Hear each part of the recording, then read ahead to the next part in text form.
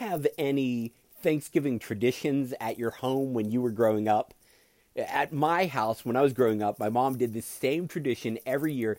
She would take out this stuffed turkey, and I'm not talking about putting stuffing in a turkey, but she would take this plush stuffed turkey, like this children's toy, this turkey, and we would pass it around the table, and anyone who was holding the turkey, they had to say something they were thankful for. And so we'd all go around and we'd hold the turkey and we'd say something we were thankful for this year. And it led to all types of crazy stories and people saying crazy things. I remember one year my sister, she was thankful for good-looking men. That's what she was thankful for. I was like, okay, whatever. And my brother, he was about 6 or 7 at the time, and he got the turkey, and he was all excited. And in his little kid voice, he said, "I'm thankful for the whole wide world." And my grandfather, who was most of the time not paying very much attention, and even when he was paying attention, he was pretty much deaf, so he never knew what was going on. He yelled out, "Underwear? Why would you be thankful for underwear?" And so there was always crazy things going on. And I'm not usually the pastor who thinks, oh, there's a holiday, I need to find some tie-in message. But as we've been working through our series on prayer, I knew I needed to talk about prayers of thanksgiving. And it just sort of aligned with the holiday of Thanksgiving this week. Over and over again in the Bible, it talks about giving thanks or praying prayers of thanksgiving. And I really think that there's one of two ways of going through life. We can either complain about everything or we can thank God in everything.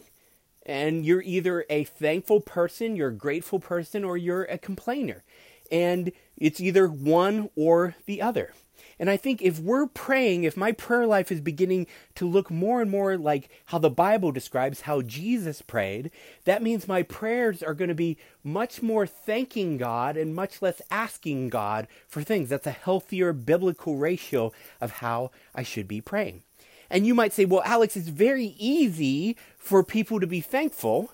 They're not going through what I'm going through. If they were going through what I was going through, they would be complaining too. But because their life is easy, they're able to be thankful.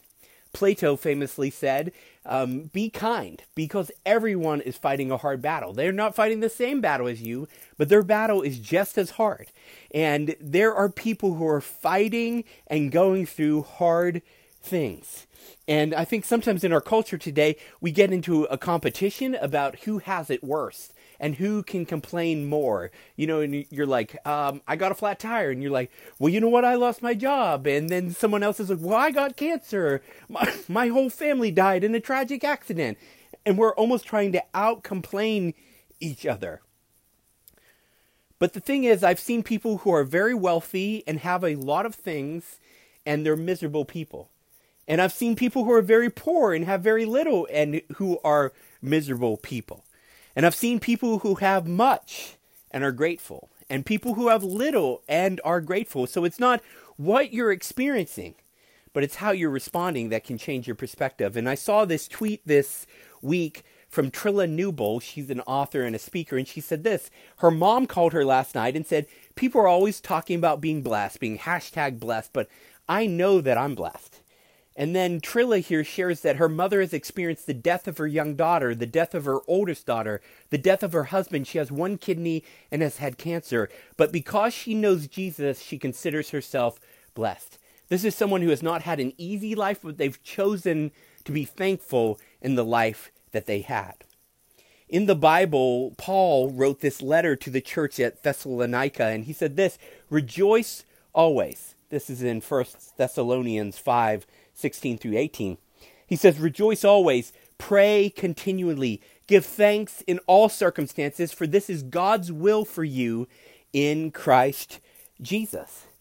People all the time want to know what God's will is. I feel like Christians are always like, I wonder what God's will is. What's the will of God? And we've talked about before as we did our study on purpose and divine destiny that all of us have a unique calling, a unique purpose, this divine destiny, this unique reason God put us into the world. There's things that you're supposed to do that I'm not supposed to do. There's things I'm supposed to do that you're not supposed to do. But God's will is what he wants from everyone. God's will applies for everybody. And you want to know what God's will is? Paul tells us very plainly right here. I think a lot of times we ask about God's will, but the thing is, he just comes straight out and tells us what he wants from people in the Bible, and we just don't read it and we just don't do it. What does God want? For us to be thankful. He wants us to be thankful. So why does God want us to be thankful? Is it just like he's like really self-obsessed, and he's like, you need to appreciate what I do more? I remember when my mom would get us Christmas presents, we would always joke because, she would, we'd be about to open a present and she would be like, that cost a lot of money. Your dad and I spent a lot of money on that. We'd be like, okay, thanks, Mom, Or we'd go and open another gift and she'd be like, I had to go to 6 different stores to get that. Nobody had it. Everybody was out. I went to 6 different stores and I finally found it. Or we'd open another present and she'd be like, I had to wait in line for 3 hours. 3 hours to get that. And I knew when she was telling us that, she wanted us to know and understand how much she loved us because she was willing to sacrifice for us. And when God asks us to be thankful, it's not because he's like, you better be giving me the attention. I'm an attention hog and I want to be appreciated.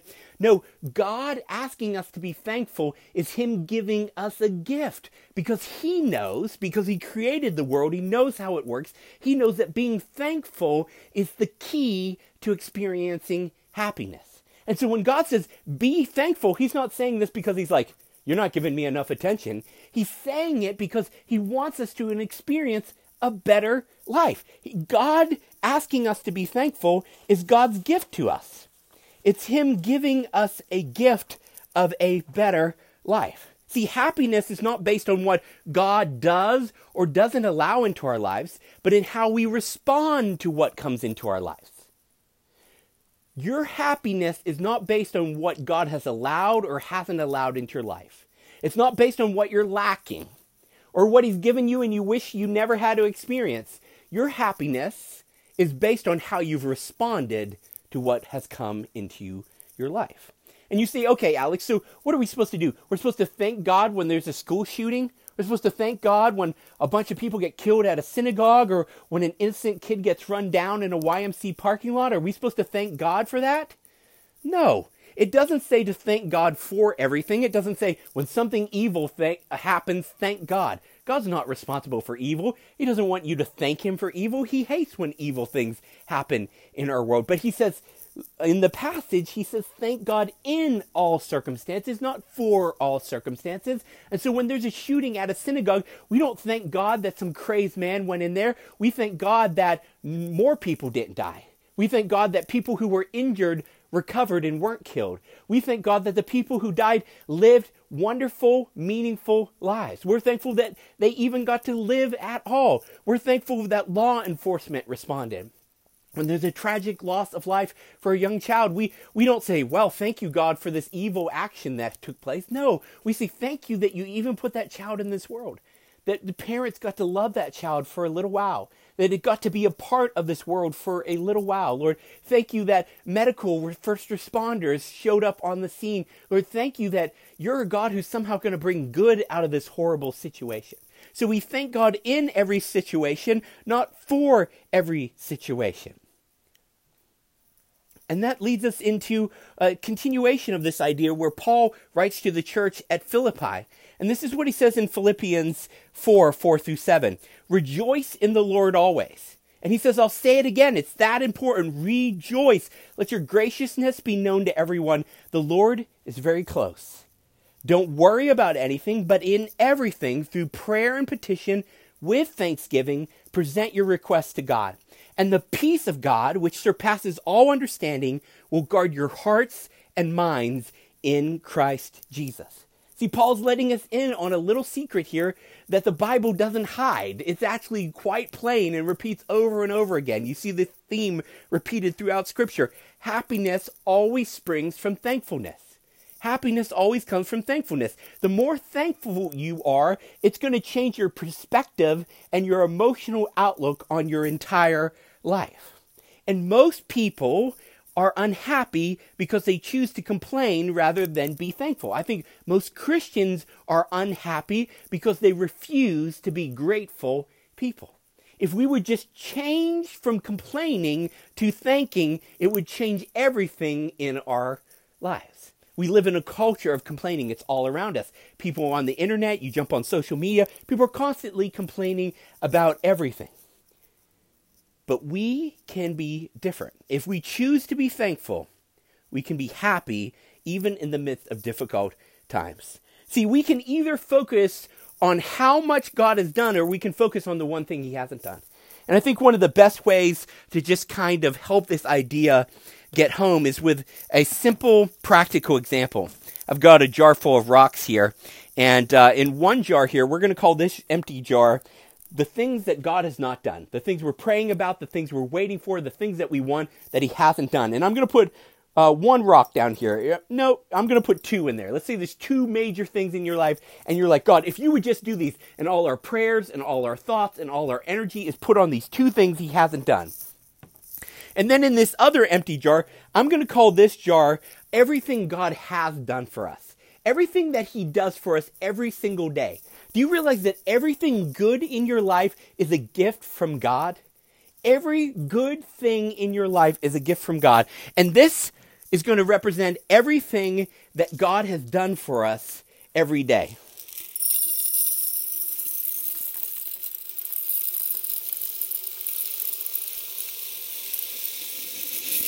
And it fills up the jar, and it starts overflowing the jar, because you know what? He doesn't stop doing good.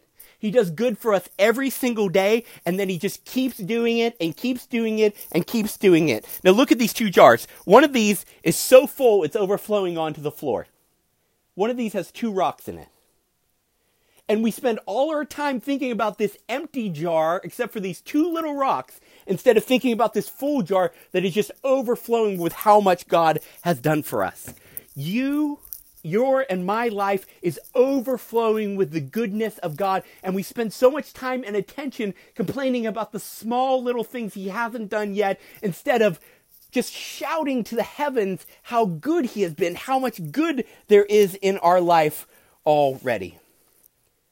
See, complaining robs ourselves of joy.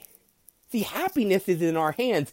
Sometimes we talk about it like we're victims. This happened to me. Someone did this to me, and so I'm miserable as a result. It's out of my hands. I'm a victim. Happiness is in your hands. God has put it in your hands. We rob ourselves when we refuse to be thankful in all circumstances. We rob our own lives of joy. See, we must thank God.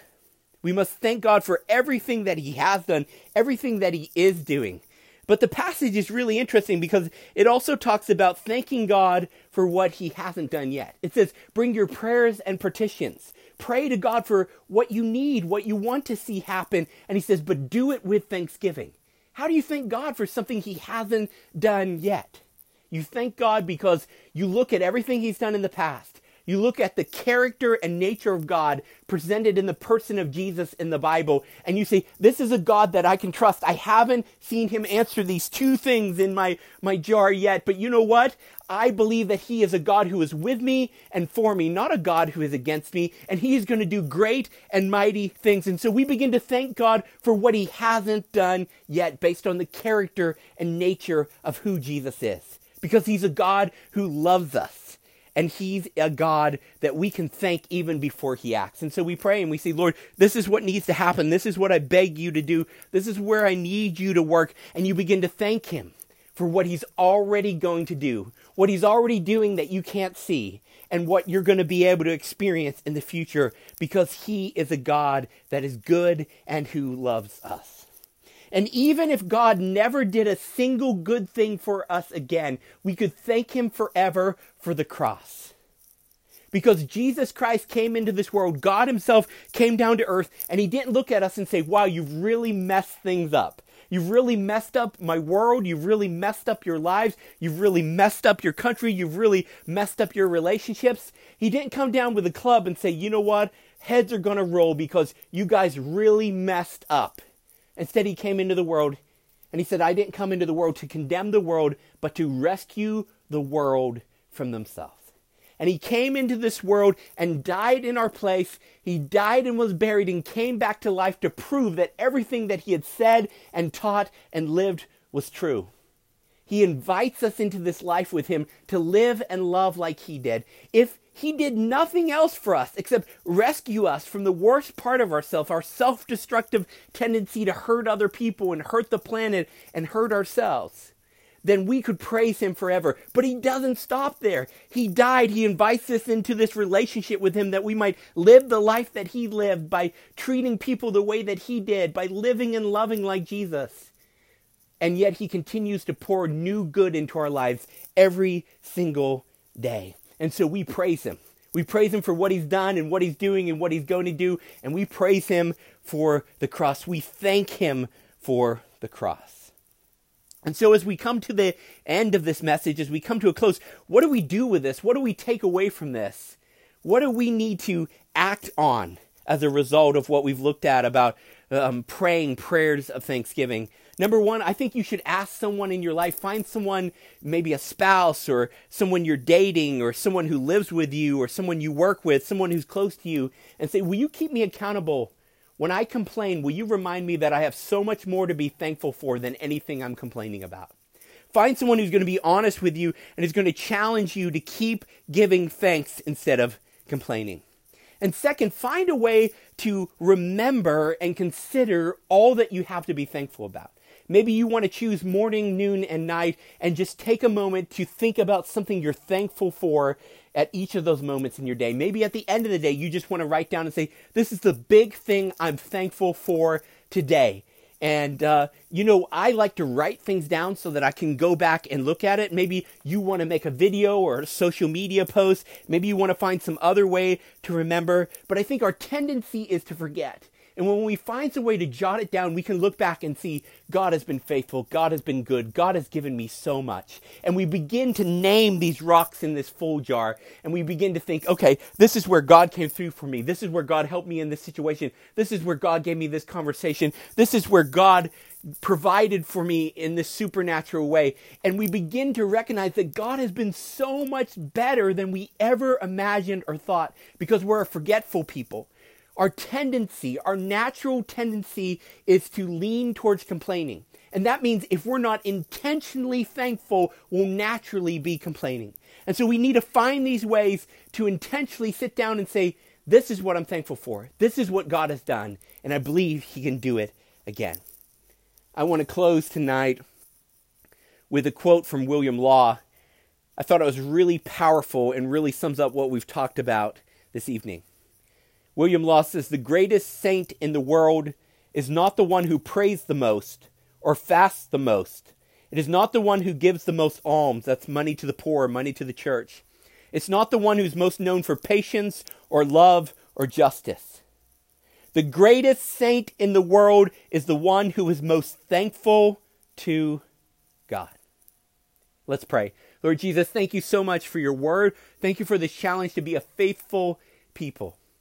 Lord, you say that when we come to you with prayers and petitions and thanksgiving, when we bring our praises to you, you do something. You supernaturally guard our hearts and minds. It says the peace of God, which passes all understanding, will guard our hearts and our minds. So many times, Lord, we choose to sacrifice the happiness that you've freely given us. You put it into our hands. Instead, we rob ourselves of joy by complaining rather than being thankful. God, make us a thankful people, regardless of how much we have or how little, regardless of how good or how bad it is. God, may we be a thankful people. Teach us to be thankful that we might remember your goodness and share how good you are with others. And I pray all these things in the name of Jesus Christ. Amen.